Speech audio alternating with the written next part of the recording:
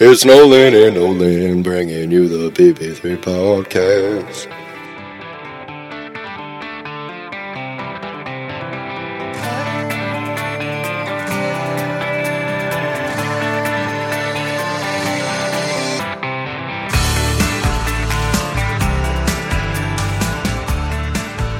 Welcome, everybody, to episode 4 of the PP3 podcast, hosted by Nolan Keogh and Nolan Wyatt. Thank you, everybody, for tuning in. We got a big episode, lots of NHL talk, a couple trades that went down, a couple jersey retirements. But first off, let's do our weekly check-in with Mr. Nolan Wyatt. Nolo, how's your week, bud? What's shaking? Can we get a round of snaps for that intro, everybody? It's electric in here already. Had to bring the heat. Oh, I'm feeling it already, man. My week's been good, dude. First week back of school after reading break. You know, that's always a kick in the dick, but made it through. You know what I didn't make it through is my accounting exam. But hey, we bounced back. Other than that, it was a great week. Yeah, not much to do. First week retired, technically. No games this weekend. Was just kind of keeping up with the VI playoffs, working a little bit, and yeah, no, just soaking up the Sunday, hoping for a snow day tomorrow. Yeah, it's absolutely pouring down snow here in Nanaimo, BC. And one thing that you didn't mention, you're starting to get on the ice coaching a little bit. Yeah. And a couple coaching offers for next year. That's some good news for the co-host here. How are you liking that? It's pretty fun so far. Right now I'm skating, kind of working kids through some systems and stuff like that, and I'm also going out in full gear, so when it's like battle drills, I get to go in and mix it up. Kind of idea is to toughen the kids up a little bit, basically. So I brought out Dicer to one of the skates on last Thursday, and we get out there, and it all's going well. We're both pretty bagged after like going after these midget kids, like midget age group kids. Actually, U18 age group kids. You can't say midget anymore. No, you can't. It's offensive. But anyways, going out with the U18 group and roughing them up a bit. It's already tiring. And then we get into a scrimmage. So Dice is leading this probably 5'7", 120-pound soaking wet kid up the wall. And the shift before, the coach gave me shit for not finishing a check. So Dice is leading this kid up the wall. Puck goes in his feet. And I came across and I Chris Chelios'd him, shoulder right through the chest, and blew up this kid. And at first I was like, fuck yeah, sit down, boy. And then I realized that I got 5 years and 100 pounds on this kid. But needless to say, it was a sick hit. But yeah, that's about sums up my coaching so far. And as far as next year, I mean, couple opportunities potentially in the VI again. So, you know, my retirement might be short-lived, but we'll see, man. But other than that, how's your week been? What have you been up to? Week's been good, buddy. Not getting up to much. Got a couple tests coming up next week. Eager the golf, man. I hate seeing the snow come down. It was just about to break through. It's golfing season. Yeah. I want to get out there and swing the clubs. So hopefully this snow clears up and we can get on the links pretty soon. Yeah, but, absolutely. Transitioning over to the NHL, there was a lot of news that happened this past week. First off, maybe the game of the year so far. The Chicago Blackhawks versus the Detroit Red Wings. A lot going on. We'll start off talking about the Chris Chelios jersey retirement. As a, I guess, new head in the hockey, not really knowing much about the old age other than obviously the legends like Gretzky, Lemieux, didn't really know a lot about Chris Chelios until I watched his jersey retirement ceremony. And wow, just a Chicago icon, born in Chicago, gets to play there for 9 years, and what a career he had. He's a 3-time Norris winner, 3-time Stanley Cup winner, 7-time first-team All-Star. He's in the Hall of Fame. He also was the USA captain for 3 years and also captained the Blackhawks for 4 years. And I didn't know, after 9 years with the Blackhawks, he's the all-time PIMS leader.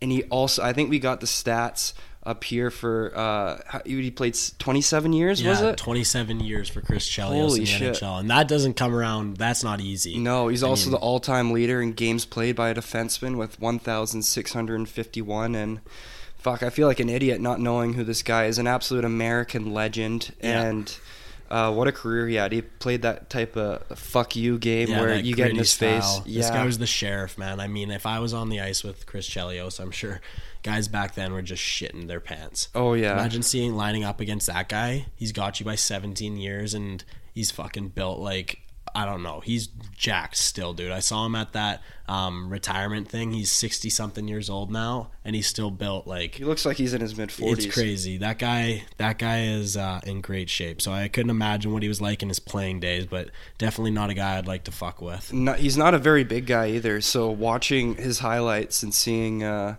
big hits that he was playing and just getting in everyone's face, it's impressive to see at that height, and he didn't weigh that much, but fuck, he was built like a brick shithouse. Like, yeah. Just so solid. And he had a big call out during his ceremony. It says Patty Kane, best American player of all time. Says that he will eventually get his jersey retired by Chicago. That's a no-brainer, but fuck, we'll go into that game. Patty Kane, wow, it's like a movie watching that Scripted. game. Gets the breakaway in overtime. Little Patty Kane shoulder shrug, top right. Fuck, and then looks at the crowd. It's showtime. It's showtime. God, that just gives you chills. That place was rocking, man. There was some things I was reading said it was like never been or hasn't been that electric in there since like the 2010 run while Kane was in his prime. So pretty cool that he got to go to Chicago and do it, man. Like you said, it's stuff right out of a movie. Yeah, like game of the year. So far. I don't think another game like that for a regular season game, that's on par with, I think, a Stanley Cup final game. Like just the events that were going on, Chris Chelios jersey retirement, Kaner with his first game back, and just the way it ended and everything that happened, just an electric game. Yeah, it was crazy. How about Bedard giving Kane a shot in the corner? Did you see that? Yeah, I did see that. And then Kaner after the game was like, he's lucky he had his bubble on or something like that. Would have went after that fucking kid. But yeah, it's pretty cool, and it's cool to see like the two generations of skill guys like going at it. Like Kaner's on his way out and still like dominating, and Bedard's coming in, and Patty Kane was pumping Bedard's tires about his shot, and it's just like creativity. It's pretty cool to see like to like the future of the game and kind of like on his way out the past of the game, but obviously a legend. Yeah, and the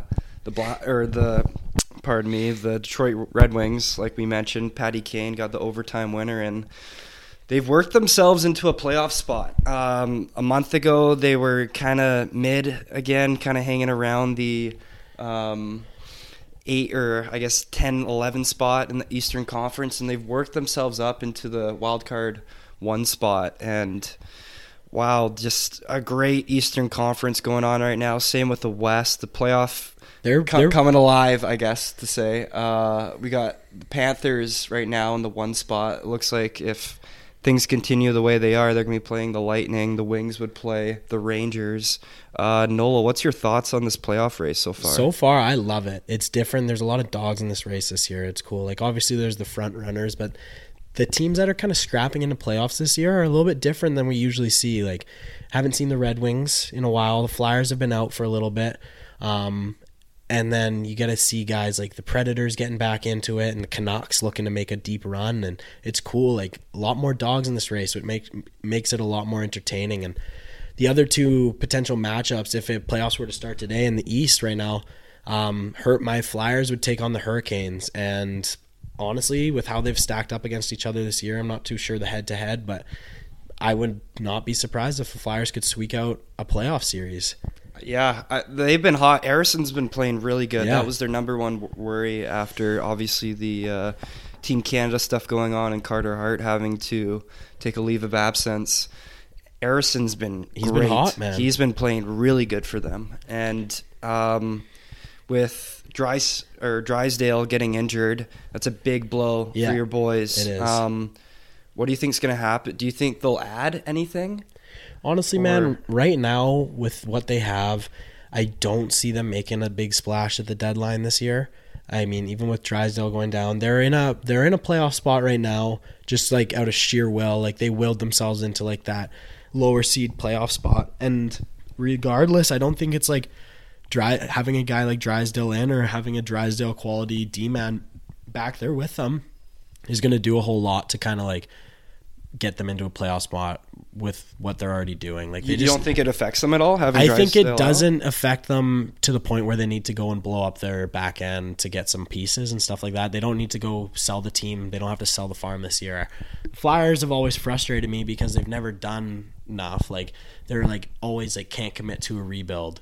And this is kind of the year where things are looking good. Torts is taking the reins and he's turning them into a gritty playoff team again. And it's exciting to see. But as far as Torts is the first coach or first year of this as coach, I really don't see any crazy changes happening at the deadline in Philly, but I could be wrong. You don't. So you see them just kind of staying the same? I say maybe some minor adjustments, but there's not going to be any. I don't think they get rid of Lawton. I don't think they get rid of Konechny. I don't think they get Carter Hart back, Sonk. But yeah, I think the Flyers kind of stay as they are. Yeah, I'd be surprised if they made any big changes, especially with the way their season's gone this year. They come into the year not very high expectations, and now they're doing so well. It doesn't really make sense to give a lot of assets away for now when you don't really know if this is a one-off, and then the sell. It doesn't make sense to sell when you're in a playoff spot. So I agree with you. I think they probably won't do much. They maybe just a couple depth pieces, maybe another fourth line center, backup goalie.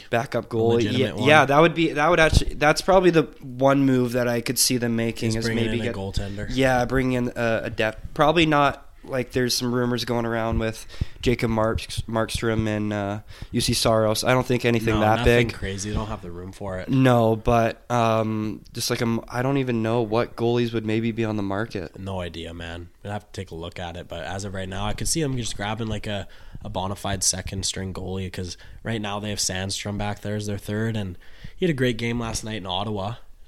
Steal them a big 2 points they needed, but he's just so inconsistent. Like. That guy's giving up like just goal after goal, so they really do need like a little bit something more solid back there behind Ersson. If Ersson can keep up, because realistically, Ersson should just be a backup.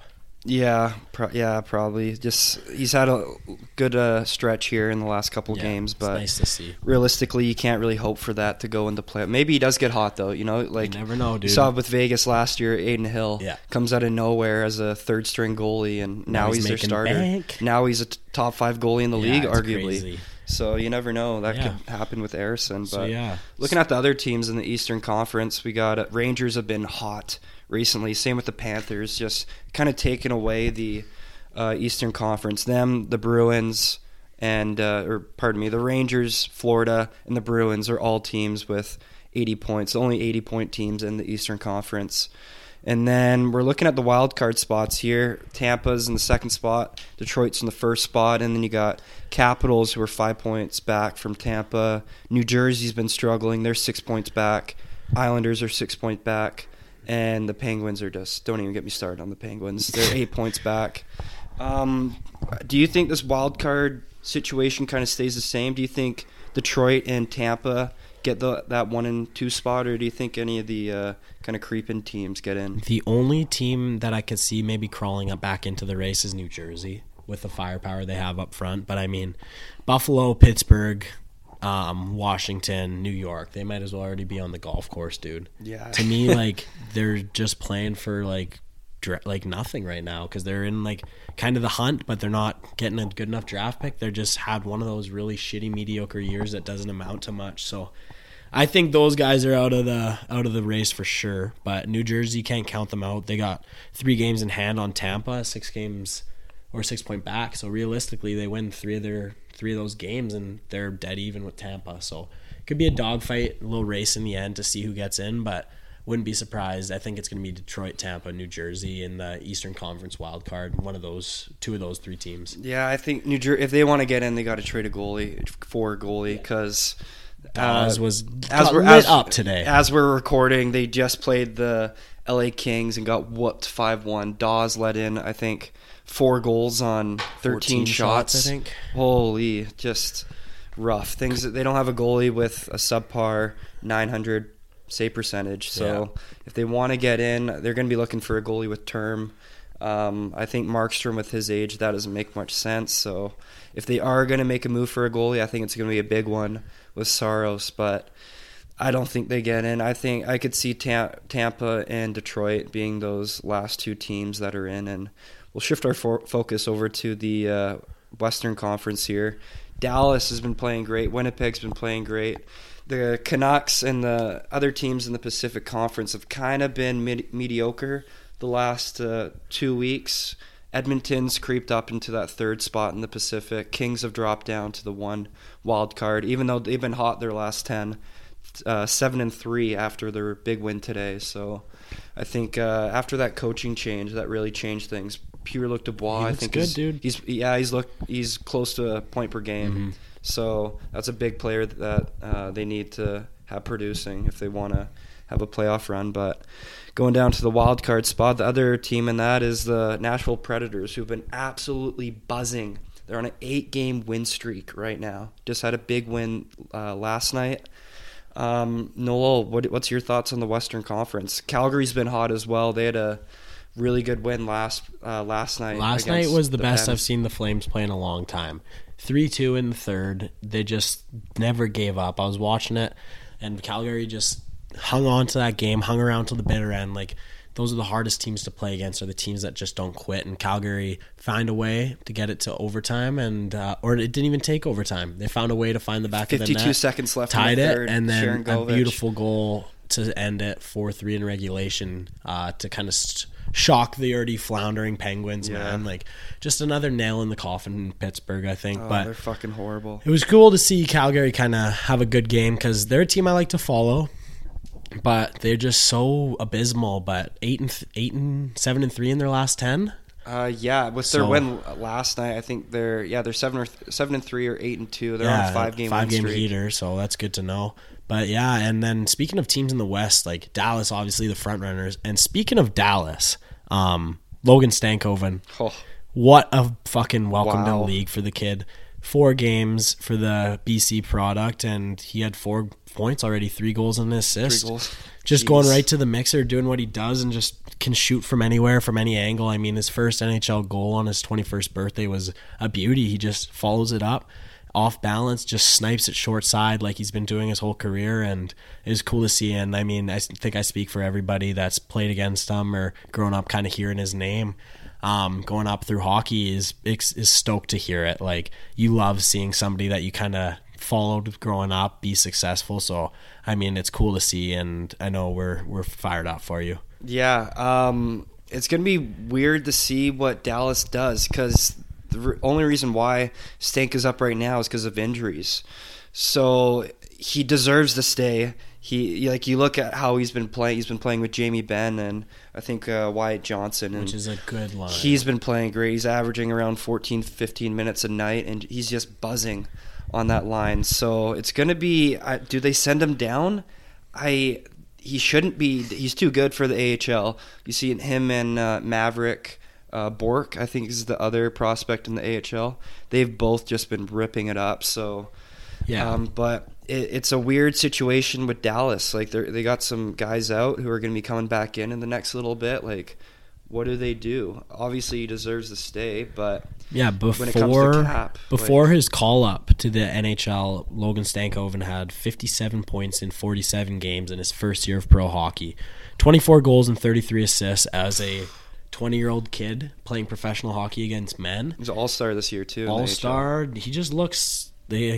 I mean, it shocks me still how many teams kind of passed up on him, but Dallas found a good one, and I hope he sticks up there because he's fun to watch playing with those big dogs like Jamie Benn. Yeah, and looking at the second team in the Central Conference, Winnipeg Jets, they have been on an absolute heater as well since picking up Sean Monahan.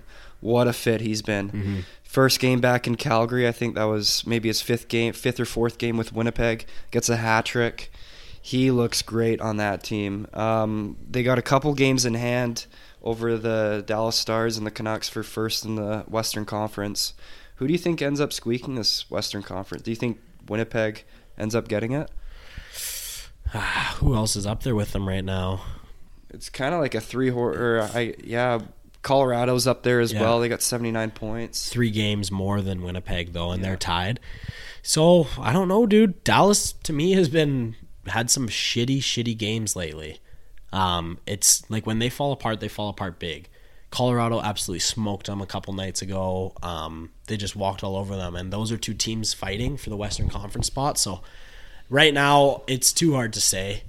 The team that I would love to see come out of it is Winnipeg. I love cheering for the Canadian teams, obviously, and they're just a defensively sound team with like a little bit of flair, like very underrated forwards like Kyle Connor. Come on, he's nasty. Him and Ehlers, I love watching Ehlers play. They just buzz around on the ice. They're so good. Go about their business. They play the game the right way, and they're just fun to watch, man. Kyle Connor's absolutely electric, and he's underrated, dude. Oh yeah. What was that game we watched? We went last year. A couple of the boys on the Gens team went down there, and we watched the Canucks versus Winnipeg game, and Canucks got blown out. I think it was 5-1 or 4-1. That team, they're legit. They came into the season with not very high expectations. People were counting them out. I didn't know why. Like you got a number one goalie in the league, arguably the best goalie in the league right now with Connor Hellebuyck this year. Yeah, like you can never count a team out that has that good of a goalie. Like you look at the Preds this year, they didn't have very high expectations, but when you got a solid goalie that can save you some games and can win you 10 to 15 games a year, all by himself, you can't count those teams out. Anything to add, Nolo? Well, yeah, just to touch back on Sean Monahan since he's came over. At the start of the year, 49 games played, 35 points with Montreal, and that's only 13 goals. And in the 11 games he's played since coming over to Winnipeg, he has 7 goals and an assist for 8 points in 11 games. So, I mean, he's kind of, like we said I think it was our very first episode, we talked about it. We thought that he'd kind of sneak in and just be a sneaky little goal scorer in Winnipeg. Second line center, he fits in perfectly. And he's doing it well, man. Like just under a point per game, and most of them being goals is pretty good stat line. So Winnipeg is another threat this year. It's cool to see a couple Canadian teams absolutely like on the hunt. Yeah, I think this is the best year in a long time where we have multiple Canadian teams who have a chance to win the cup this year. One team that we didn't touch on, another Canadian team. I hate them. You love them. The Toronto Maple Leafs. Love them. They've been buzzing recently. They're finally getting the goaltending they need out of Ilya Samsonov. And Joseph Wool's back. They're playing great. They are absolutely buzzing. Matthews is, I think he's going to get 70 no problem. I think so. What's your thoughts on this team? As a Flyers fan, like, the Leafs are my Canadian team. It's my dad's favorite team. It's my brother's favorite team. Like, so I've always grown up hearing about the Leafs, and so I can never like stay away from them. I've always kind of been a bit of a fan, but man, they're hot right now. Ever since Ridley Gregg buried the dagger with that empty net slap shot, that little prick, Morgan Riley stepped up, said, "Fuck that! You're not doing that in Toronto." Gave him the shot, get the suspension. That was the change. That was the change, man. I think it woke them up, and they're like, "Let's play for Morgan Riley. Let's play for our veteran defender back there that's stepping up for the organization and take no shit kind of way." And I think since then the boys rallied and they played for him, and they won every single game on his suspension and some, I'm pretty sure. And Matthews has slowed down a little bit in that win streak, but it's cool. Like when Matthews isn't producing as much, the Leafs seem to be doing better. So I don't know, man. Like, it's cool. It's good to see in Toronto. It is cool to see. I hate them, though. I can't stand the Leafs. I think it's just the fan base and Toronto sports media in general. I can't stand them. But their boss, Sheldon Keefe, he came out hot on Tuesday. Tuesday night, Sheldon Keefe was ejected from the game after a questionable trip from Mitch Marner on Chandler Stevenson. After the replay went on the Jumbotron, Keefe was chucking F-bombs left, right, and center and was absolutely letting the refs hear it. After the game, Keefe declined to talk about the reffing and getting the boot from the game and was later assessed a $25,000 fine from the league. Ouch. Pocket change. Saw the play it's soft. Like, it's a soft call. It's a soft league now, though. Like, fuck. The reffing this year has been very inconsistent in what and what isn't penalties, man. Like, you see that happen and they call it, and then you'll see it happen 5 more times in the game and it doesn't happen. Yeah. It doesn't get the call. It's inconsistent. Like, I think the players just want to know, like, where the line is, like what is going to get called and what's not. Because, like you said, it's soft. Could go either way, but when you're not calling it the rest of the game, it's a bit frustrating. So I totally understand where Sheldon Keefe's coming from. I'm pretty sure the Leafs got throttled in that game, didn't they? Yeah, they lost. I think it was against 5-2 Vegas or something. Yeah, it was against Vegas. Yeah. It was an empty net goal at the end to seal it 5-2. Other than that, they've been hot, and I just don't like how the $25K fine. I get maybe kicking him out of the game if he doesn't stop barking at the refs, but a $25K fine. What are you doing, Bettman? Like, it's a car. They need to have accountability when the calls are wrong, and it leads me into my next question for you. Do you think refs should have post-game press conferences? I would love it, and I would love that if the people asking the questions were the coaches and the players. I think just get right up in their grill, man. Imagine seeing that. Imagine having Keefe coming into that press conference hot, just losing his mind at you. Dude, oh yeah, it'd be awesome. I wish they did that when we played, because we would have gotten into it, I'm sure. Yeah. But yeah, I do think the refs should be held a little bit more accountable. Like in other professional sports, like NFL and NBA, you see a lot about it. Like not that long ago, the Knicks got sold on a game-winning call. Like they were called a foul from half court on a free throw, and like the refs came out and they said like, we messed that up, that was our fault, and they take public credibility for it, and they maybe lose a couple games that they ref down the line, but at least it's all sealed over and like amends are made. Whereas in the NHL, refs like highly influence a lot of games lately. Like power play battles are where a lot of teams are like finding their mark, and when you're just not getting the calls, and especially when the calls are wrong, it's frustrating. So I totally understand where the coaches are coming from. I think the refs do need to be held more accountable. Even I wouldn't even mind like reviewing penalties like for some situations, because it's been pretty blatantly wrong lately with some calls. Yeah, I get when like coaches back in minor hockey or even with the Jennies or junior, whatever league you're playing in, when you're complaining about calls and you come in after and you're kind of whining, the coaches are like, it doesn't come down to the refs, we played ourselves out of it, blah, blah, blah, whatever. I mean, you're giving the team a 20% chance to score. Like most power plays operate at around 20-25% if you're a good one. Not Pittsburgh. Fuck no. And the Devils. Oh my God, worst power play in the league since January 1st. Jesus. Other stat guy going back. Yeah, I mean, there needs to be accountability, I think. When there's a call, at least when there's a bad call made after the game, to own up to it and say, you know what, that wasn't the right call. Looking back at it now, that shouldn't have been a call, or that should have been a call, whatever. I think the players would respect. I know, obviously, it's a split-second decision, right? So if you're in that position, you might have called it the same, right? You don't really know it's so easy to call from a fan perspective when you're watching on a TV and they're showing with 15 highlights, replays, all slowed down, right? So I just think there does have to be a little bit of accountability, though. I agree. Yeah. Moving along, Kuzi, wow, maybe one of the biggest downfalls in the NHL in the last couple of years, him and Jack Campbell. He was one of the best players on their playoff run. When they went and won the cup finally, he was their dog. Everything was on Kuzi. He put those guys like on his back for a lot of those games, and now look at him. Yeah, he just the story that just came out today, he got sent down to the AHL. Yeah. The Washington Capitals farm team, and he will be the highest paid player in the AHL if he does report. He's at $7.6 million a year, I think, right now. What the hell happened? Last year he didn't play great. They kind of called it a one-off, and there was all those trade speculations that he wanted out.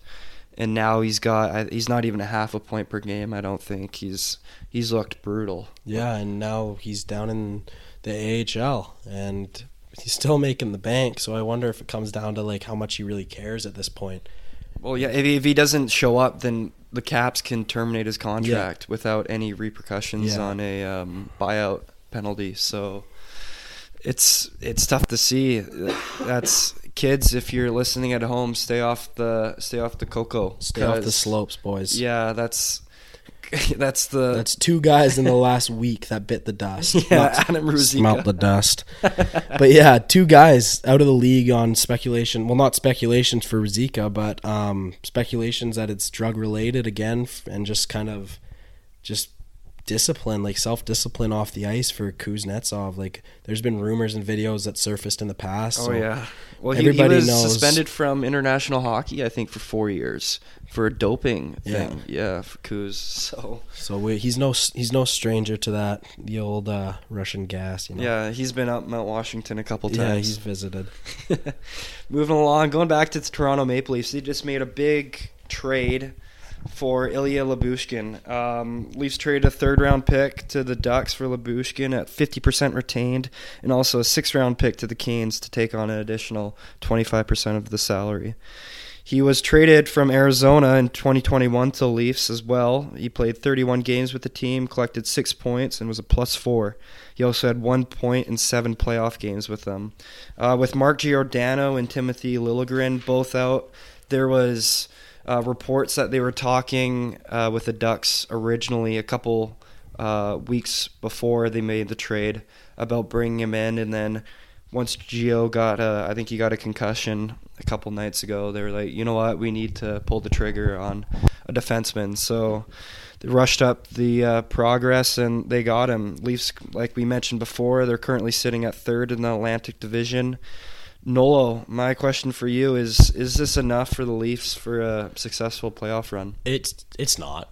To me, no. Like, it just can't be, right? He's like, a 5'6" guy. He's a 5'6" seed. Like, sure, he's going to help, but he doesn't... I don't think Lyubushkin makes Vegas. I don't think Lyubushkin makes the Colorado team that won the Cup that year.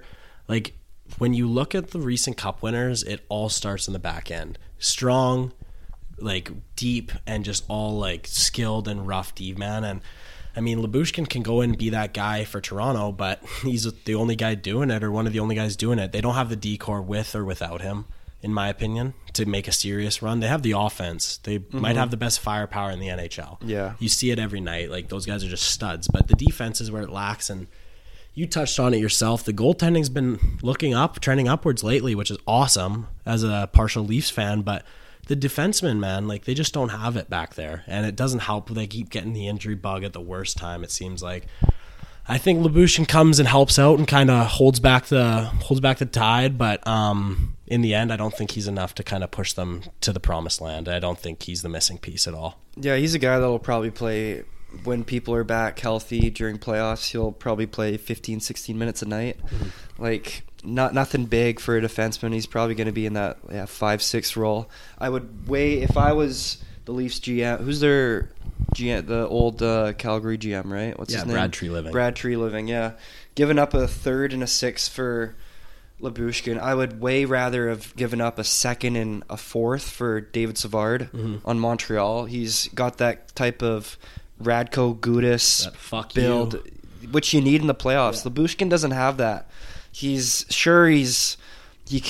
an okay puck mover, and he's more of a defensive defenseman, but he's not a big body. He just got injured. He just got blown up by Matt Remp, and we'll get into him a little bit, taking the NHL by absolute storm since we mentioned him. But I don't like the trade. I don't think it does much for them other than just add a depth piece. He might not even be in the starting lineup when it comes to playoffs. If everybody's healthy. So I think it's a so-so trade. It doesn't do a lot for them, but we'll see. Another big trade, another right-handed defenseman that got traded last week, and a big one off the trade deadline board. Flames defenseman Chris Tanev off to Dallas. We were just pumping the Dallas Stars tires a little bit, but fuck, they added a big one here. Dallas gave up a second-round pick and a conditional third and a prospect, Artem Gruzhnikov, for Chris Tanev at 50% retained. The prospect that Calgary's going to be getting back is a big left-handed defenseman, second-round pick back in 2021. Currently with the Texas Stars, who he's playing with in the AHL. He has 5 points in 44 games with 32 PIMs. And the condition on the third-round pick is if they make the Stanley Cup final. So that's got a good chance to go through. But Noel, what's your thoughts on the trade? It's a big piece for Dallas. they're going for it this year. Yeah. I could see them making another trade as well at D if they really wanted to. So, do you think they'd go for another defender if they had to stock up? I think they will. If they wanted to stock up, they'd do it. I think this is their year. They got Matt Duchene, who's on a 1 year. He's playing great. He's near a point per game. I think he's at $2 million right now. They only signed him for a 1 year deal, so he's likely not going to come back next year. They probably won't be able to afford him after the year he'll be looking for probably 6-7. Yeah, definitely in the 4-5 range at least. Yeah, and I think this is the year they go for it. I could definitely see them going for another player. And Chris Tanev, he's a great defensive defenseman, one of the most underrated defensemen in the NHL. If you're looking at a stat perspective, he doesn't have much, but when you watch him, he is so locked down. He can play 20 minutes a night and just keep the puck out of the net. That guy's a mutant, man. He reminds me of Hanny. Yeah. Like that kind of style, like not the most offensive player, which is fine. Teams need that D-man that just stays home and just keeps the fucking puck out of the net. And that's all he does, dude. He eats shots for breakfast, lunch, and dinner. And he'd put his face in front of a shot to like help his team win. Like you can tell the heart's there. You can tell he wants to go for a run. You can tell he wants a Stanley Cup. And him going to Dallas kind of took me by surprise, to be honest with you. My prediction was he went to Edmonton to kind of slide in with Darnell Nurse instead of Cece. I remember we talked about this last week, but that didn't fall through. And I was, like I said, a little bit surprised. But seeing him going to Dallas it does get my nuts tingling a little bit. Like I'm excited to see what he looks like running guys over in the back end in Dallas. So I think that's a big piece. I think that's a lot more beneficial to the Stars' playoff chances than Lyubushkin was to Toronto's. That's for damn sure. Yeah, having Chris Tanev with Miro Heiskanen is going to be a lethal duo there. So yin and yang, dude. That's going to be fun to watch in the playoffs when whoever they go up against. Yeah, and we'll touch on the Calgary Flames prospect here, Grushnikov. I was listening to 32 Thoughts this morning with Jeff Merrick and Elliot Friedman, and sounds like he doesn't do much offensively, like the stats that I said, 5 points in 44 games, but he's a big body, and he plays a Radko Gudas style, which is how Elliot Friedman described him, I'm pretty sure. Just a big boy, and up in Alberta, those drunk fuckers are gonna love that. Oh yeah. He's a big boy. He's gonna be good in a couple of years. I don't think they rush his progress. He's gonna continue with the Wranglers. He's gonna be playing with your buddy. Yeah. Hopefully after the Dub season ends, Parker Bell season. Hopefully he gets the call back up to the playoffs with them this year. That'd be cool. Yeah. So moving along, big extension in Vancouver. We got a lot of Canucks fans listening to this, and boy, were they happy after hearing this news break. Elias Pettersson signs 8 years, $11.6 million a year.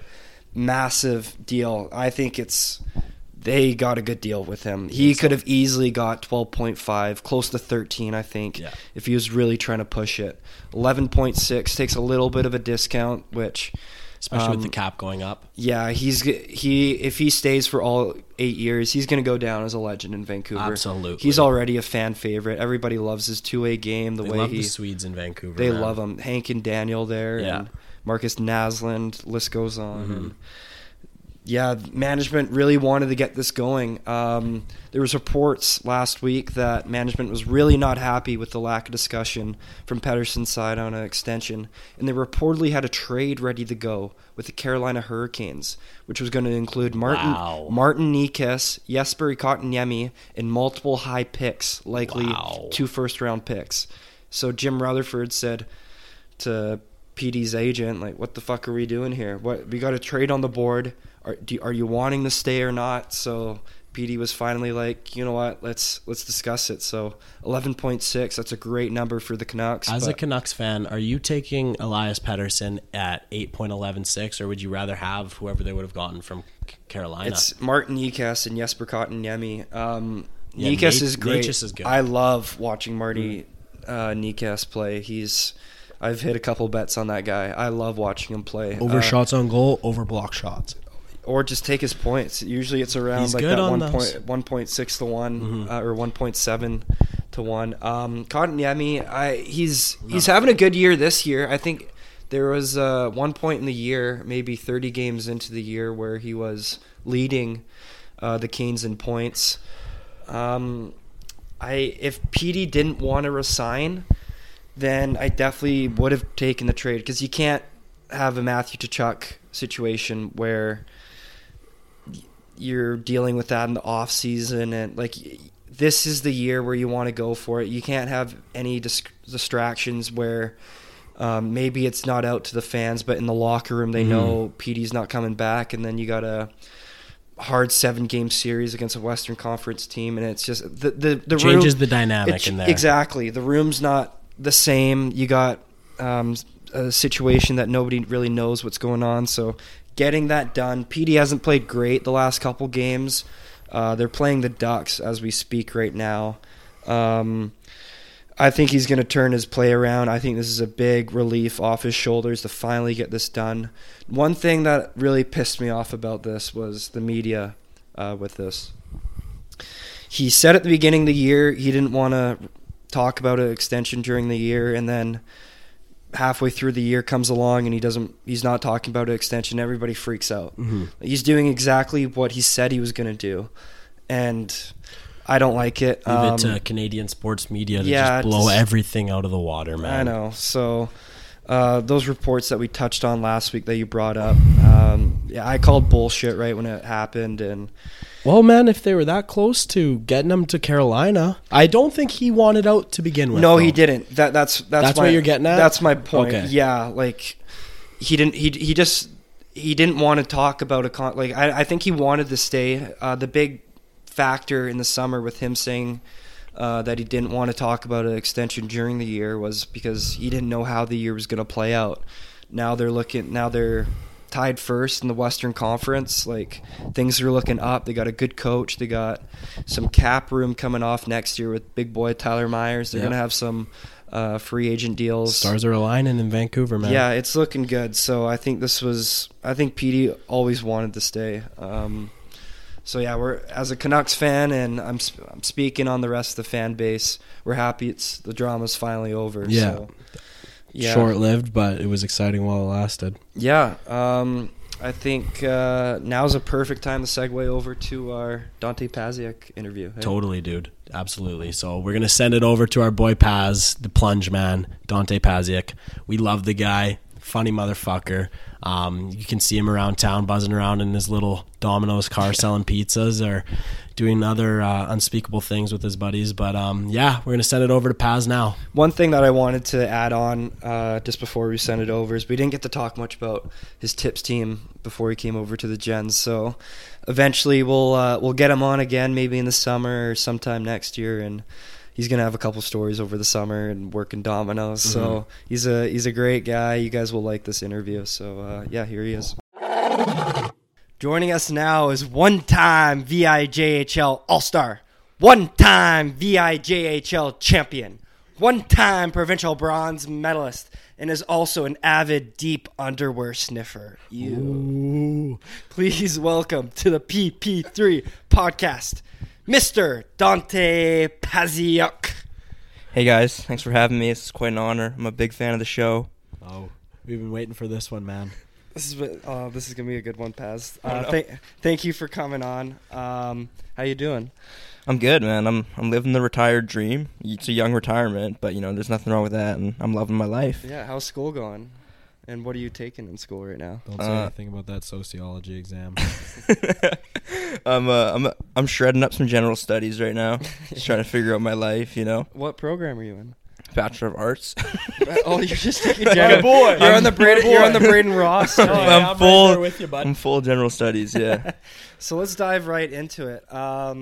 So Nanaimo local, played Nanaimo your whole life. Talk about minor hockey growing up and some highlights from growing up in Nanaimo. Yeah, minor hockey was actually really sick for me. I got to play with really cool players. I mean, I got to play with Matty Wood we were obviously a year off, but like every second year, he would always make the A team as a first year, obviously, and so I'd always get to play with him, and I got to play with other guys too, like Bame, Lavery, Murner, all those guys that are going to be and already are playing at a high level. FMA. I got to play with them. FMA. Yeah, there's lots of guys. So were your teams pretty stacked every year? Like, were you going up to provincials every year, the island finals? Island finals every year, like us and Racket Club. We probably should have been to the provincials more, but sometimes Racket Club just had our number. Racket Club always had good teams. I think they're not Racket Club anymore though, right? Didn't they move on to a different name or something like that? No, that's still Racket Club. Is it? Yeah. Okay, I'm just tripping. Yeah, you guys always kind of had a rivalry with Did you always play on the A team, or you ever years on the B team? No, I played against you. I was always a B team first guy. Right. Yeah. So you remember playing against me and Ross and Yeah. JT back in the day? Dude, little story. Biggest hit I ever took was from Braden Ross. Oh, yeah. I'm not going to name names. He plays in the BCHL now. He's a captain of a team. No, but he threw a little suey up my feet, and Braden Ross took a run from his corner to our blue line. I was probably 95 pounds at the time, and I literally landed on my head. It was the biggest hit I think anybody's ever seen. I remember it, dude. Yeah. When was that in? Bantam? Or? I was a first-year man. It was me and Ross's second year, and surprisingly, it was a clean hit. One of Ross's few, but he came in and just lowered the boom on Paz. But yeah, you were like maybe 100 pounds soaking wet at that point. Yeah, I remember I entered grade 8, and I was 5'3", 95 pounds, and Ross was like growing up his little mustache already. Heavyweights. Couple heavyweights. Yeah. So, what year were you on the Nanaimo Clippers spring team? 2018-19. So was that Bantam? That was after second year Bantam. Okay. So that was the summer going into midget. Summer going into midget. So I was looking at a couple players on that team, looking at the roster. You guys were pretty stacked. You had Matty Wood, who put up crazy numbers. You had Murner, Lavery, yourself, and some other guys. Well, thanks for including me in there. Yeah. But Well, you had 28 points. It doesn't say how many games you guys played. I think we played. I think there was like, because I think it only counts regular season games. There was probably like 20 games. I know Matty had. Or I bet there's 25 games, but I know Wood had like 115 points. Yeah, he had something stupid. Just VIA. Like Oh, minor VI. VIB. So what teams did you play against? That was like Racket Club, the Thais, because they were tier 1. I think Comox was tier 1 that year. Juan Fuca. Like So it was like another, like almost minor hockey team? It was minor hockey. Oh, it was minor hockey. Yeah. So was it alternative to Nanaimo Clippers? No, it Rep? was.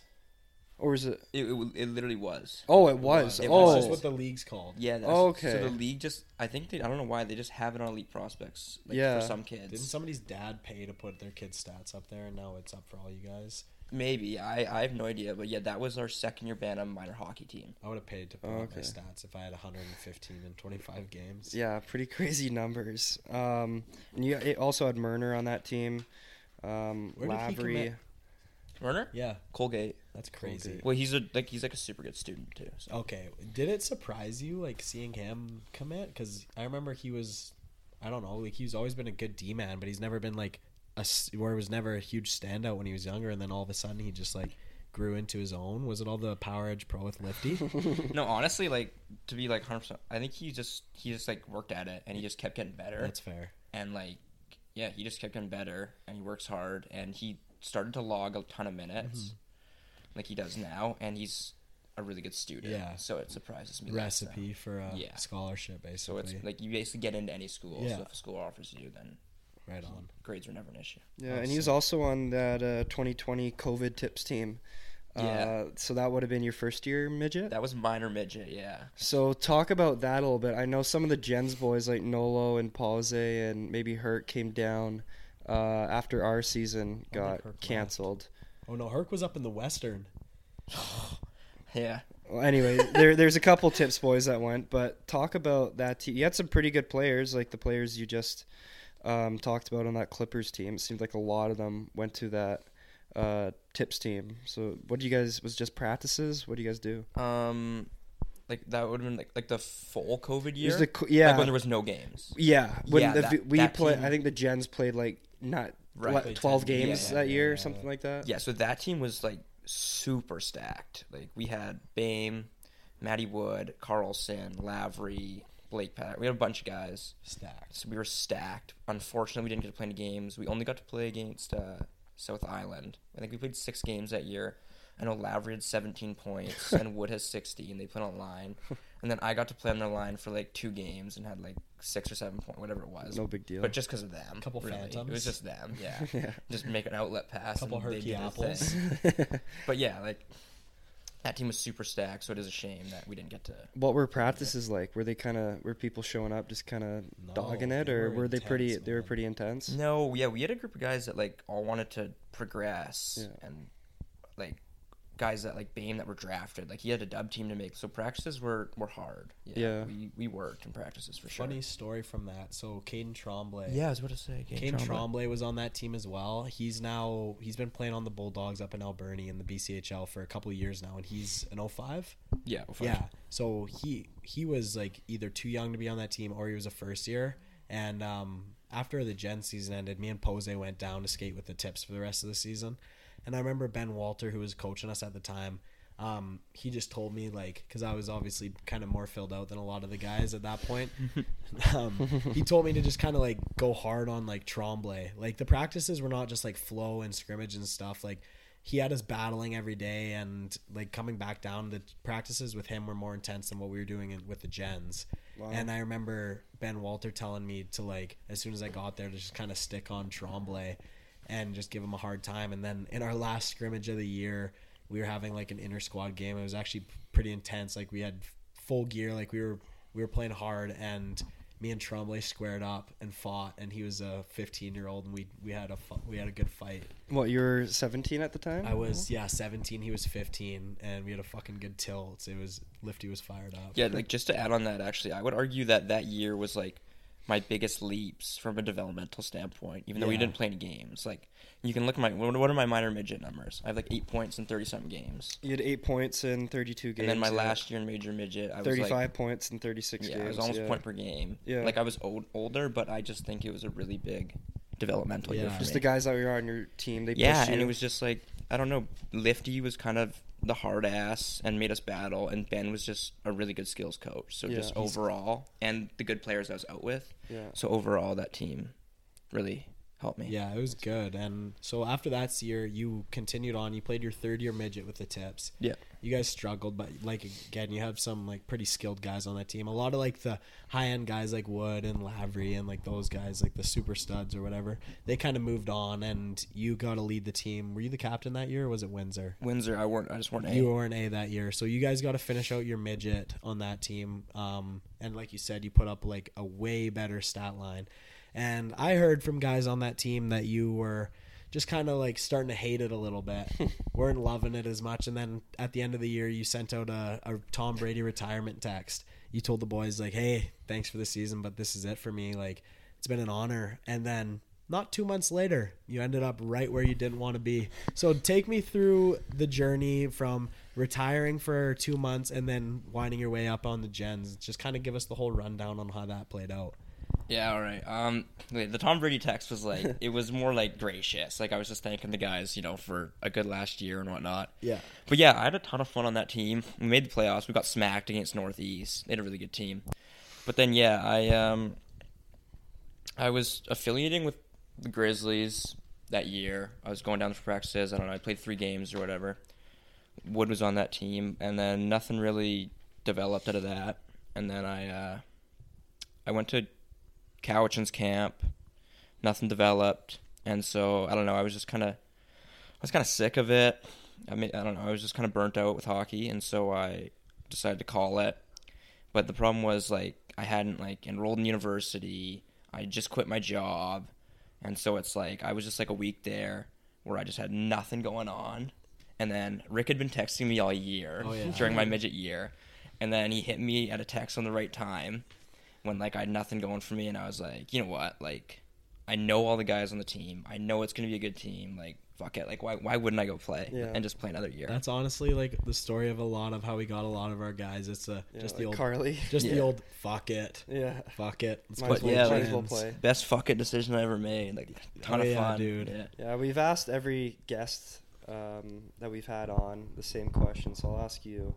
When you joined the team, obviously you knew a lot of the boys that were on there, but for the guys that you didn't know, like the Tyler Garys and the Carter Johnsons, was it pretty cool to see just how close our team was and how we all gelled together?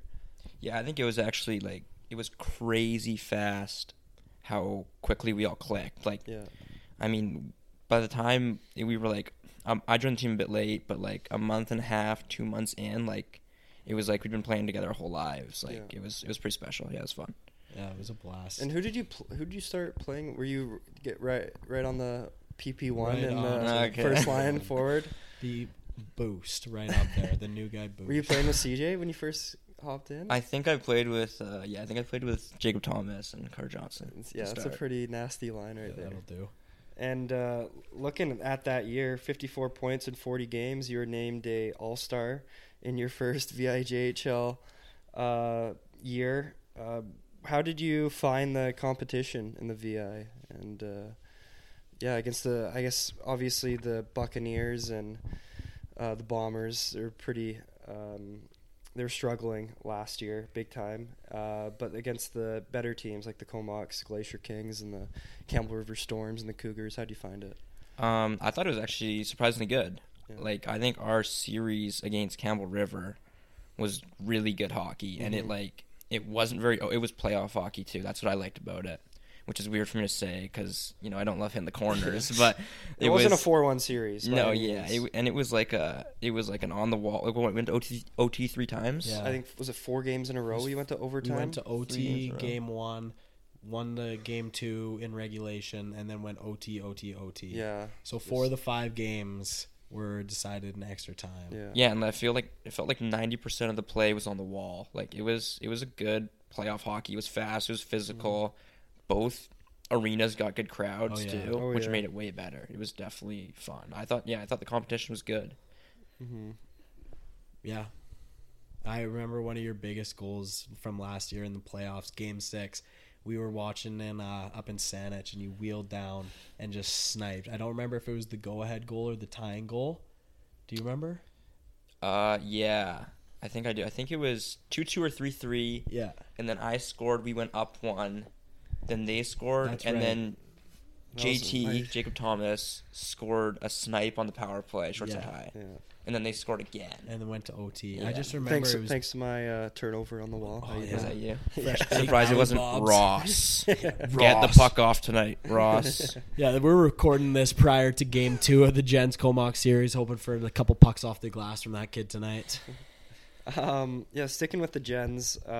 So we went to finals. You had a really good playoff round with us. 13 points in, I think it was 16 games with us. And then we go off to provincials. And you stayed with the captain, Mr. Sean Brendelin. Lots of stories about that guy. Tons of stories. But there were a couple funny incidents with Sean in your room. We won't get to all of them, but how was staying with that stinky son of a bitch? Well, my first impression when I get in, so Sean got into a room earlier, or I had just dropped off my bags, and then went to somebody else's room, maybe Carlson's or somebody, to say hi, and I was maybe gone for 30 seconds, and I get back in the room and it stinks, and the bathroom door's fully open, and Sean has stripped buck naked just to take a shit. He was fully naked just to drop one. I couldn't believe my eyes. Little housewarming gift. Yeah. And he has the door open, just waiting for you to the come door's in. open. He's just on his phone, and and this is where it started. And he goes, "Hey, roomie," and he just looks at me, and I'm like, "Oh no, I'm in for such a couple nights here." Oh dear, might have been the longest week of your life. Who You guys was- seemed like you had a blast though. No, honestly, yeah, Sean was super good though. He was fun. Yeah. Who was your favorite character on the team in the dressing room other than Shauno? There's so many, man. There's so many. CJ sometimes with his little with the little just Showing little up. things he'd do. Showing up at 5 o'clock in pajamas. Just Yeah, waking up. Carter Johnson, by the way, people listening, the worst dresser ever. He would show up to our practices with lumberjack sweats on, a white wife beater with pizza stains on it, and a pea coat with his Red Angels hat, and he would stink, and we'd go, "When's the last time you showered?" And he'd go, "Well, I've only worked 3 days in a row." There was, I remember, it was I think it was just before playoffs started. There was a week stretch where he maybe showered twice. It was when he was sick. Oh, Remember? Yes. He goes, Yes. he goes, "Dude, I'm sick. I haven't been doing anything. I've just been having fevers and sweating in my bed. I don't need a shower." It's like, That's when you needed the yeah, are most. you sure? Disgusting. Still Oh. managed to put up 100 and something. Oh, yeah. Oh yeah, he's a hell of a player. Okay, yeah, back to biggest creatures. There's we're so going to many. creatures now. Well, like characters. Like Van Herk is actually a tough to beat. Yeah. Carlson on some nights is tough to beat. Yes. Even when you get a good dice night, it's spectacular. A good dice night is awesome. Well, Because he doesn't get too stupid though. It's more just like wild. Like Not it's too time to go. stupid. It's time to go crazy. Not too stupid until there's a cab pulling up our driveway and Dyson butt naked saying hi with his dong. I guess I should rephrase that. He's not too. He doesn't get angry drunk. You'll never see Dice angry drunk. You'll it's never more see so him chasing Ross around the kitchen like a Carly. lot of woo by Dicer. Yeah, he loves it. Love Dicer. I got tight with Dicer last year because he's so cheap, man. That he would, I'd have to come and pick him up for every practice because we live. Not everyone, and then, but listen to this. If I ever couldn't drive, I'd say, "Hey Dice, can you drive tonight?" He'd be so cheap. He'd be like, "Are you sure we have to go?" Like, come on, man. That guy hated practices. Oh yeah. That's like this year when we picked him up for the Bucks for like the last quarter. And Dice's original agreement was like 2 or 3. We have our 4 practices a week, and it slowly dwindled to maybe I'll make it to 1. I remember this one morning, we had a 6:45 start. I go into Dice's room. Guy hasn't even started scratching his ass yet. His alarm's still buzzing. I'm like, hey, dude, we gotta go to practice. We're already late. Rolls over, looks at me, says, I'm not going. Rolls over back to sleep. Guy does not like to practice. No, nobody's tougher to get out of the house than Dice, man. I remember, like, I'd show up and I'd text him 8 times here. Then I'd have to FaceTime him. Hey, man, I'm here. And then he'd be like, oh, I'm just waking up off my nap. I'll be out there in 10. Disaster. We'll talk about this morning, Nolo. Oh, God. So this morning, me and Dice last night, we were playing Fortnite till like 12 o'clock. We both had 8:30 classes this morning. So I said to him before we go to bed last night, I'm like, hey, dude, like, if one of us isn't up, like, make sure the other guy's up. And we're like, yeah, sounds good, night. Woke up this morning. I got up at my alarm, and I'm going to the bathroom, and I hear Dice's alarm still going off. I poke my head in his room. I give him the old, hey, Dicer, school in half an hour. You coming? You getting up? And he looks at me, and he goes, eyes still shut, stares at me. Oh, why does my alarm never go off? And then he goes, I'm like, are you getting up? He's like, no, I probably won't make it. This lab's only worth 8%. Guess I won't make it. And then I'm like, all right, man, I'll wake you up for your next one. And so I'm in the kitchen and whatever, I'm making breakfast. Go have a shower. Poke my head back in about 9:15 for his 10 o'clock class. His alarm's still going off. Hey, Dicer, you coming? It's almost time for your 10 o'clock. Rolled over, exact same expression on his face, eyes shut. Huh? Oh, well, it's only motor learning. Back to bed. Came home and he was alive. But yeah, it's an everyday thing trying to get that guy out of bed or the house. We actually sometimes. have Evan Dice here with us right now. So Dicer, do you want to comment on that? Is that true? Yeah, so I mean, I was a bit of a liability this morning. My alarm didn't go off, or I don't know if I slept You through just it. sleep through it. Yeah, I think so. Anyways, so Nola woke me up at 8:15. My class started at 8:30. Usually takes me about 25 minutes to get to class in the morning, so I'm like, it's just one prof that just reams me out when I'm late. And so I was like, it's kind of like a risk to reward. Like, do I show up and my prof absolutely gives it to me for being late, or do I just not go? And I usually take that route if I'm like an 8:15 wake up. Been there. And then second class didn't mean much to me missing. It's kind of just, I don't know. Last week, one of the questions he asked us was, what's the difference between a newborn walking and an adult walking? Like, fucking wake up, right? Well, what is the difference? Well, obviously, Nolan, one of them's muscles have adapted as they've grown old. Obviously. So, yeah. Well, thanks, Dicer. Quite ridiculous. Thanks for coming on, Dicer. Getting back to Paz. So you drove with Dicer for most of the practices. Are there any funny stories other than him being late a ridiculous amount of times? Was there any good instances with him? I feel like we always had a funny conversation. I mean, I can't really remember any specific ones off the top of my head unless he can. I don't think so. No, they're just always really outrageous. Yeah, they're Really just outrageous. Conversation. Yeah, actually, another funny Dice leaving the house. We were getting ready to go to a game. We got to catch the bus, and Dice was in a brothel of pictures. He couldn't. Every family member that he drove by, I don't know if it was a new suit or something, was taking pictures of it, and his grandpa was standing there for 10 minutes taking pictures of him, dude. Trying to get him out the door. Another funny story about Dice's grandpa. The other day we were playing in Lake Cowichan, and Dice's pa loves to come up to our games, him and his mom. And so Dicer takes a stupid 2-minute penalty / the goalie. And Paul likes to sit up in the warm room. For those familiar with the Lake Cowichan arena, there's that warm room with the glass. And I see Dice go to the box, and Troy's not too happy, our coach. And then I see his grandpa stand up in the warm room and walk down the doors and make his way down to the penalty box. Gave him the old tap on the glass. Evan goes, I see Evan's look on his face. He's like, oh, fuck. And Evan's grandpa walked all the way over to the penalty box to give him shit, just like they would have done back in Adam and Pee Wee, dude. It was pretty fucking hilarious. So, enough with the Dicer story. This guy's getting enough clicks. So, Paz, we talked about the Gens team this year going off to provincials, staying with Stinky Shawno. When the season ended, Here it is. when the Gen season ended, did you know that it was your last hockey game, or how was your mindset going into the off season? Well, right after the game, I thought I thought I was done for sure. I ended up playing with a different team for like a couple of games. Well, I'd play like one shift a game for a couple of teams. Was that with the Clippers? Yeah, for a couple of games in the playoffs. But yeah, like I knew, I kind of knew that was it for me. And so like, obviously, that last game, I wanted to go out and play hard for like you and all the O2s. Yeah. That that was it for them. Mm-hmm. But I thought go out there and play hard for myself too, because I knew it was probably my last game. Yeah. And how was your experience with the Clippers? You touched on before you came to the Gens, you were APing with the Grizzlies, and then you played a couple games with the Clippers last year.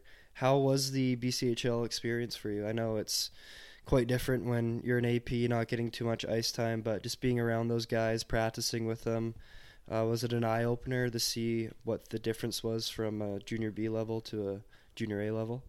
The biggest eye-opener was probably when I was in midget, like when I first went out, like with the Grizzlies. Like that was an eye-opener.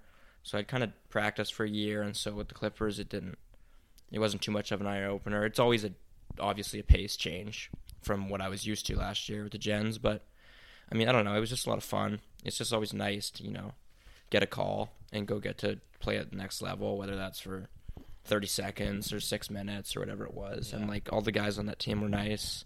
And so, I thought it was a good experience. Yeah, we were all fired up when you got the call up. Yeah, and going to your first playoff game, it was a pretty rough bus ride home for the guys coming back from provincials. There is a story we need to get to with Mr. Paziuk. So after our last game, we got the coaches were kind enough, and the management with the Generals was kind enough to book an extra hotel night for the guys so they could get the green light. Gave the boys the green light and Revelstoke to get after it before we had to go back home.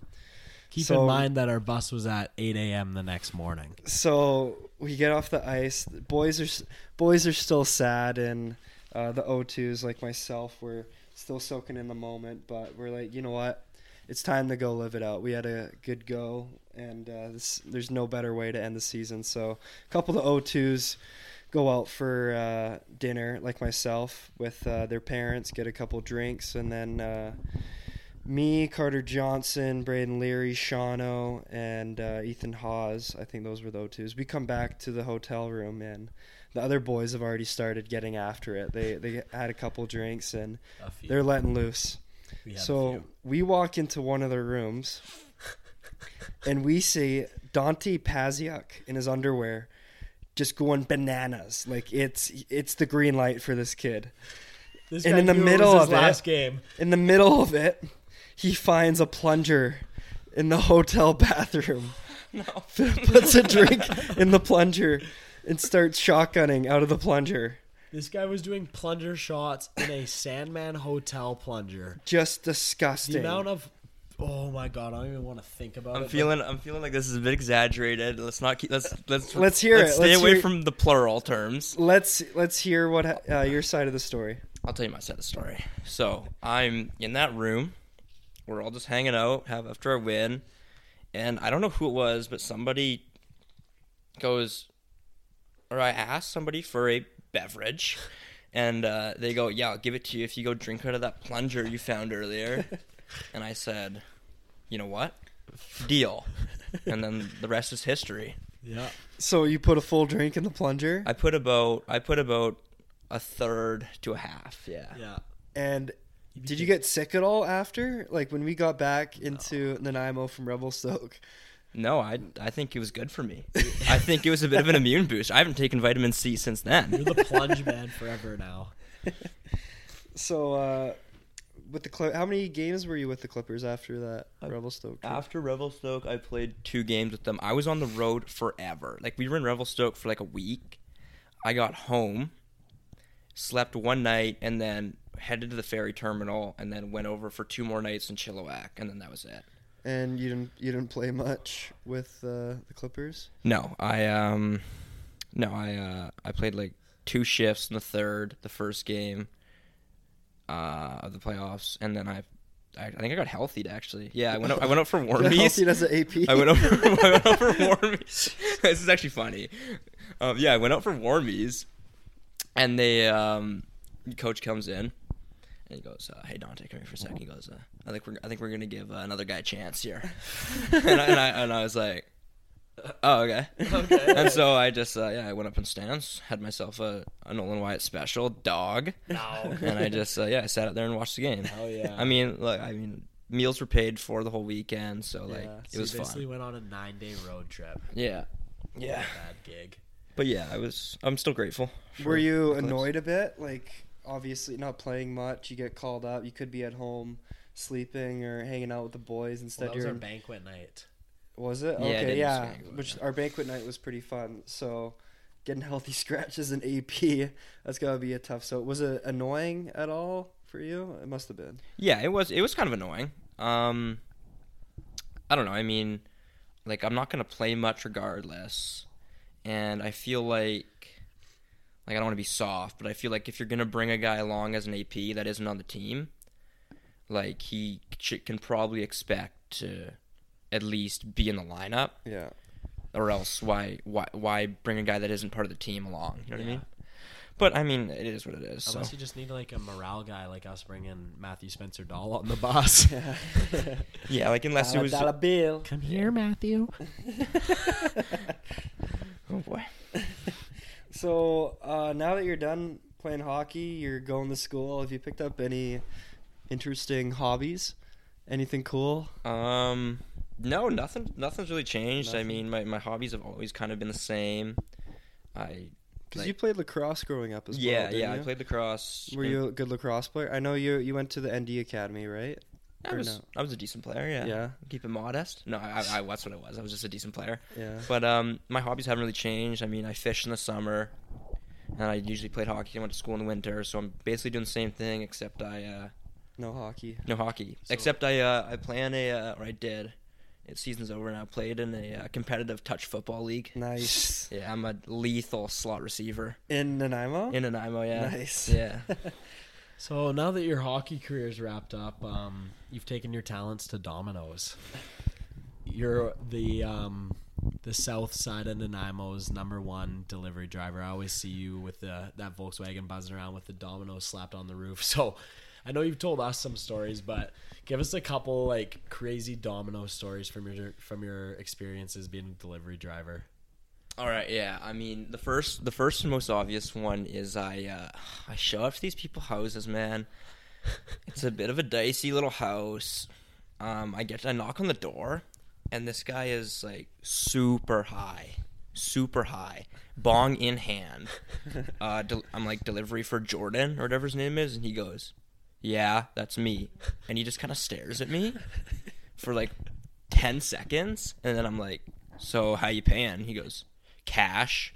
And then he goes, hold this, hands me his bong, and goes, dude, feel free to rip one if you want.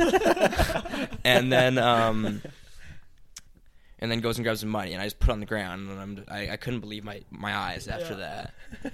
He didn't take him up on it. No, I didn't take him up on it. Did he ripped a hoot in front of you? Yes, he like stared at me, ripped a hoot, and then just kept staring at me. And then I asked him how to pay, and then he went, cash. Here, hold this. Dude, feel free to rip one if you want.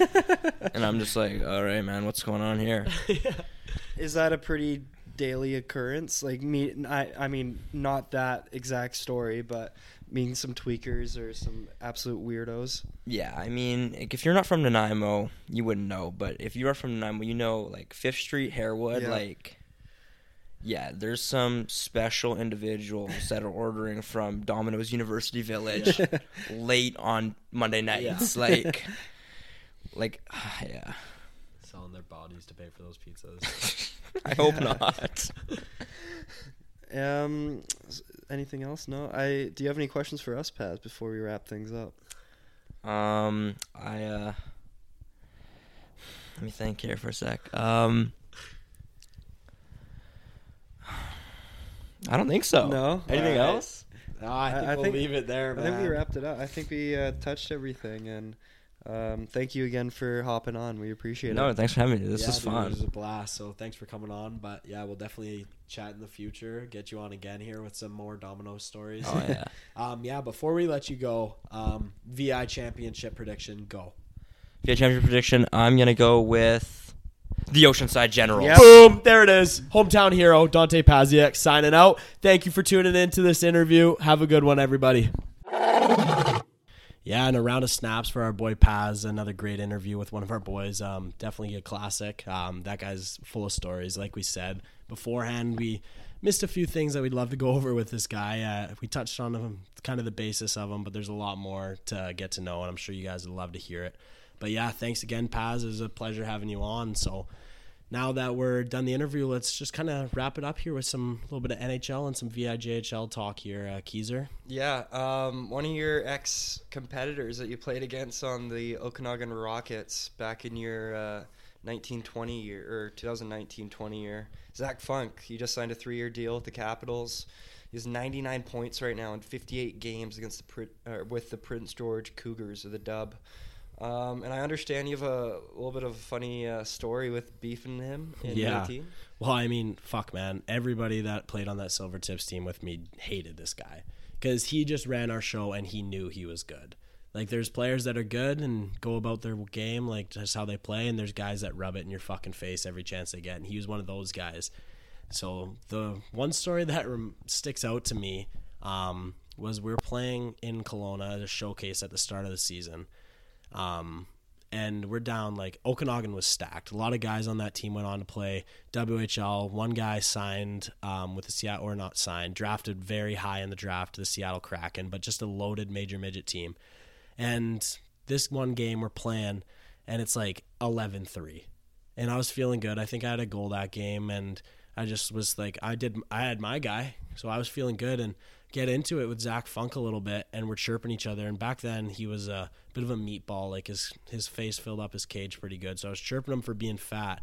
And this guy stops, like, I thought he was out of earshot, and he stops, turns around, and yells, like, till like both benches can hear it, "Buddy, I have more fucking points tonight than you have all year." And then 11-2 or 11-3 loss. I think he had 8 points, and I was at a whopping 4 at that point or something like that. So I just like tucked my little tail between my legs and head over to the bench. But no surprise, man. That guy's a fucking hound on the ice, and like he has 99 points in 58 games with the Cougars. That's in the Dub this year. Like that you just don't come by. I think he's top 5 in the league right now. Yeah, he's 20-year-old season, and you look for 20s to kind of dominate in their last year if they're still in major junior, and he sure as hell is. And I guess the Capitals decided to throw him a bone, and 3-year ELC is not an easy feat. So snaps for him, but all the guys on the Tips team back home just fucking shaking their head that this guy signed. And he was pretty gross when you played against him. Yeah, he was just a fucking power forward that can like score from anywhere, and just like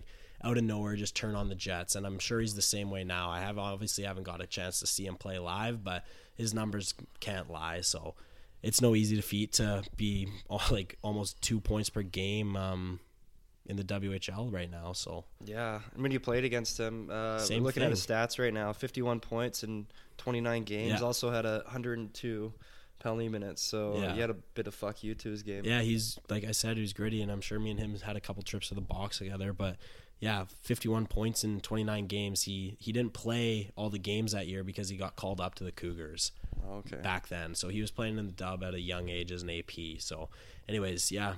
But speaking on the better junior league than the dub now, the VI playoffs are well underway. The first round, man, it's fucking electric. It's kind of going right as we kind of thought it would, dude. The only real surprise to me is just how bad Saanich is beaten up on West Shore. Yeah.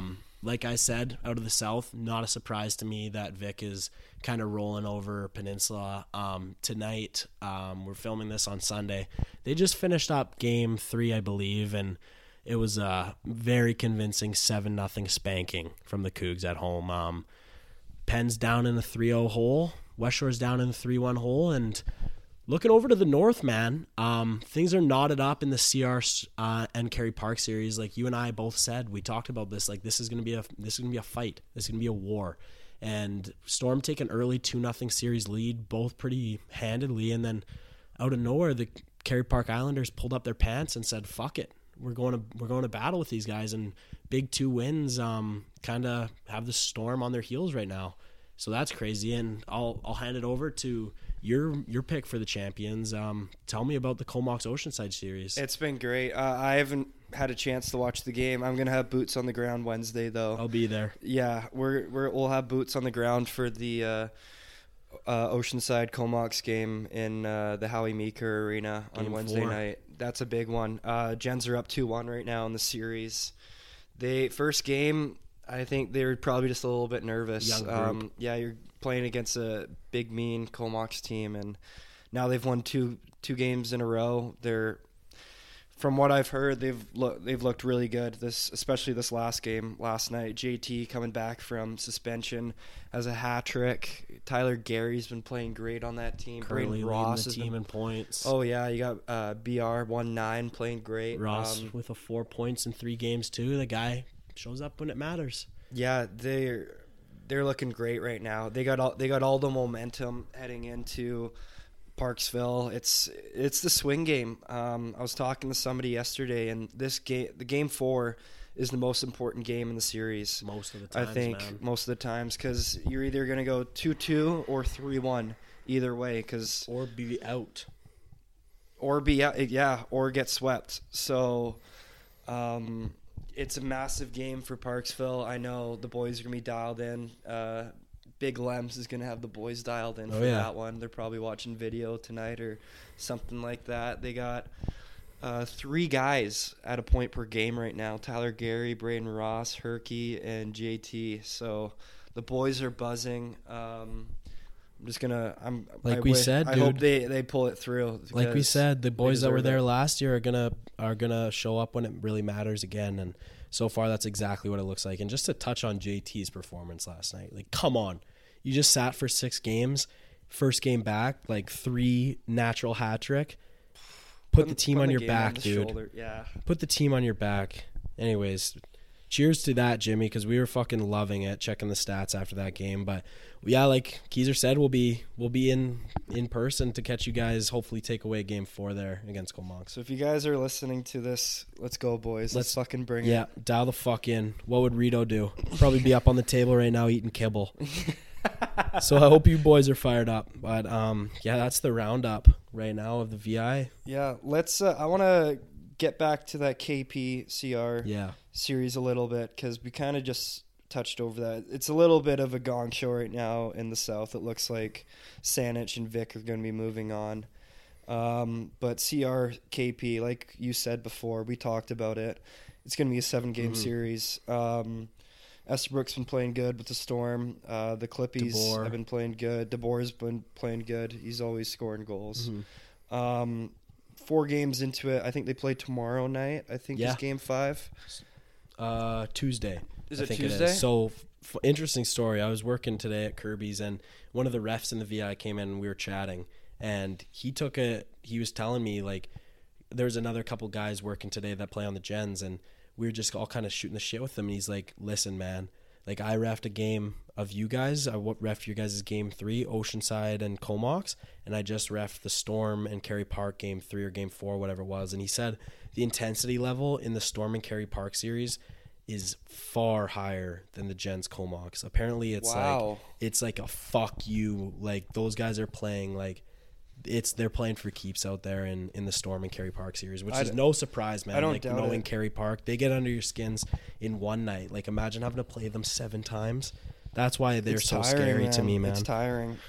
Yeah, they've always had that mentality. All the KP teams, doesn't matter who's on the team, they bring guys who don't take shit, and they're willing to take a couple penalties to leave their mark on you. Yeah. So it's going to be really fun to stay up with that series. Nola, I think you said, who was your pick for that series? I got KP in 7. You had KP in 7. You're standing by that now? I'm standing by that. I was a little bit nervous seeing the CR handedly kind of give them 2 games, but I think Kerry Park must have went back to the drawing board and said, this is what we need to do. We need to stop their big dogs and, just put some pucks in the net. And that's what I mean. They've been doing that. There's been no shortage of goals in that series. Colby Robinson is stepping up huge for the Kerry Park Islanders. He's playing great. 2005 born forward, 7 points in 4 games, like you just mentioned. He's a local kid. He's from Shawnigan, and he's right now kind of leading the way in Kerry Park. And to touch a little tire pump for our boys, Finley Klippenstein, point per game, 2-2 so far. Only 4 PIMs, or only 8 PIMs, kind of soft. And then our boy Parker Klippenstein, PK 23, 4 games, 2 assists, and a fucking whopping 22 penalty minutes. How are you doing? Speaking of leaving your mark, this guy's leaving his mark all over Campbell River right now. Yeah, I love it. He's going to do that all playoffs. And if the gens go through and KP goes through, what a second round we have. KP versus the gens. Oh my God, I'm creaming my pants thinking about it already. The showdown. Clippy's back in town. Oh man, it would be electric. And the gens are not shy to physical hockey. It would be a bloodbath, and I would love to watch every game of it. That could be another 7-game series right there. That's going to be an exciting one. We can't get too ahead of ourselves right now. Gens still need 2 more wins, and so does Kerry Park. And job's not finished. Like we know in the playoffs, anything can happen. So all the best to both you guys. You got our vote, but yeah, keep rolling. Is there anything else you want to touch on with the Cell series? Not necessarily. Obviously, I looked at the scoreboard, 7-0, like I said, tonight for the Cougars, and 10-4 for Saanich last night. Yeah, Ugh. just thrashings over there, and we were talking about it before the pod today, you and I, like, a playoff run in the South is a little bit different than a playoff run in the North. Like, there's not necessarily the same home ice advantage there is in the North. Like, you're not showing up to the Brindy and worried you're going to get something poured on you from the beer gardens. Like, there's not 1,000 fans rocking at the Meeker just, like, blowing the place up. Like, they don't have that kind of atmosphere in those barns down south, so there's really no home advantage. So, I mean, I think Cougars roll to the sweep. We watched the, I think, bit of the game 1 in Victoria with the Cougs, and it looked like there was nobody there. It looked like they were going out for a practice. Like, I'm sure it's a bit of a shock for those South teams when they go up in the finals, whoever it is, and then they have to play game 1 or game 2 at a North arena, because wherever you go in the North. Last year, Saanich had some nerves coming into our building because big time. Game 1 we rolled all over them, and game 2 I think we did the same thing, and then game 3 they kind of found their stride after playing in those like big loud buildings, and I think that's kind of going to be the story of the finals. Whoever gets there this year. It honestly is crazy that there could be 2 South teams in the finals this year. Yeah, that's Kerry a possibility Park with the new rules. Yeah. I wanted to just touch on Peninsula, but I still think they have a chance. 3-0 up. Victoria is over them. You can't count those teams out. It doesn't matter what you look at the scoreboards before. You never know what's going through Victoria's mind. Maybe they're going to take a step off. Maybe they're going to go in a little bit easy. Maybe they're going to have a couple cold ones. All Peninsula needs is to win 1 game, and the momentum switches just like that. if they come out tomorrow night, they're playing in Panorama Game 4, so that could be the first round for out of the South done already. Mm-hmm. If they come out big and get a win at home, it's a huge change. Like in the we series. said, dude, Game 4 is the swing game. Yeah. Even if you're down 3, steal 1 and then you're back in it. We did it in Penn. Yeah. Almost did it. We definitely stole the momentum, but yeah, I think we touched on everything. that's pretty in the much VI. it for our VI roundup. So best of luck to all the teams. If any of you I know we got a couple boys guys who in the follow VI us, listening. So yeah, regardless of what team you're on or anything like that, good fucking luck, boys. Tear it up. We'll be watching, and we'll be back with you next week to bring you the VI roundup. Yeah, and just to cap things off before we leave, if you haven't yet, please follow our PP3 Instagram. We post a lot of polls and updates on interviews or who we have as a guest coming up. So stay on with that, and thank you everybody for tuning in. Yeah, episode 4, we got a lot of downloads. We got a lot of Yeah, we got to mention that before we leave. Yeah. Actually, 800 downloads through our first 3 episodes. 150 followers on the Instagram so far. It's pretty cool to see how this is transitioning. Not bad for 2 PP3 scrubs, dude. Exactly. Next thing you know, we'll have our own vodka. Know what I'm saying? Yeah, it's pretty cool to see the support and the amount of boys that listen. So thank you again to everybody listening. I love seeing it. All the local guys like from the island and even people from elsewhere. We can see where everybody's listening from, and it's honestly every single listen, every single interaction from you guys means the world to us. Like this is a lot of fun for us, and we hope you guys continue to enjoy it because we love bringing you guys kind of interviews and bullshit sessions with kind of guys you'd like to know about. And yeah, we appreciate you guys kind of hopping on from the ride from the beginning. So cheers to that. And we're all before we officially go out, we're looking in the summer, we're going to be doing a south trip at some time, coming down to Victoria that way and doing a couple interviews. We got a couple people who we've been reaching out to. We got a couple big interviews actually planned for the summer, so we're really looking forward to bringing you guys that. And then we'll probably also be going down to Noel's hometown, Campbell River. There's a lot of boys there that are good hockey players and have a good amount of stories, and you're good buddies with. So we're looking forward to the road that we're on. So thank you everybody for tuning in again, and we'll catch you guys next week. PP3 for life.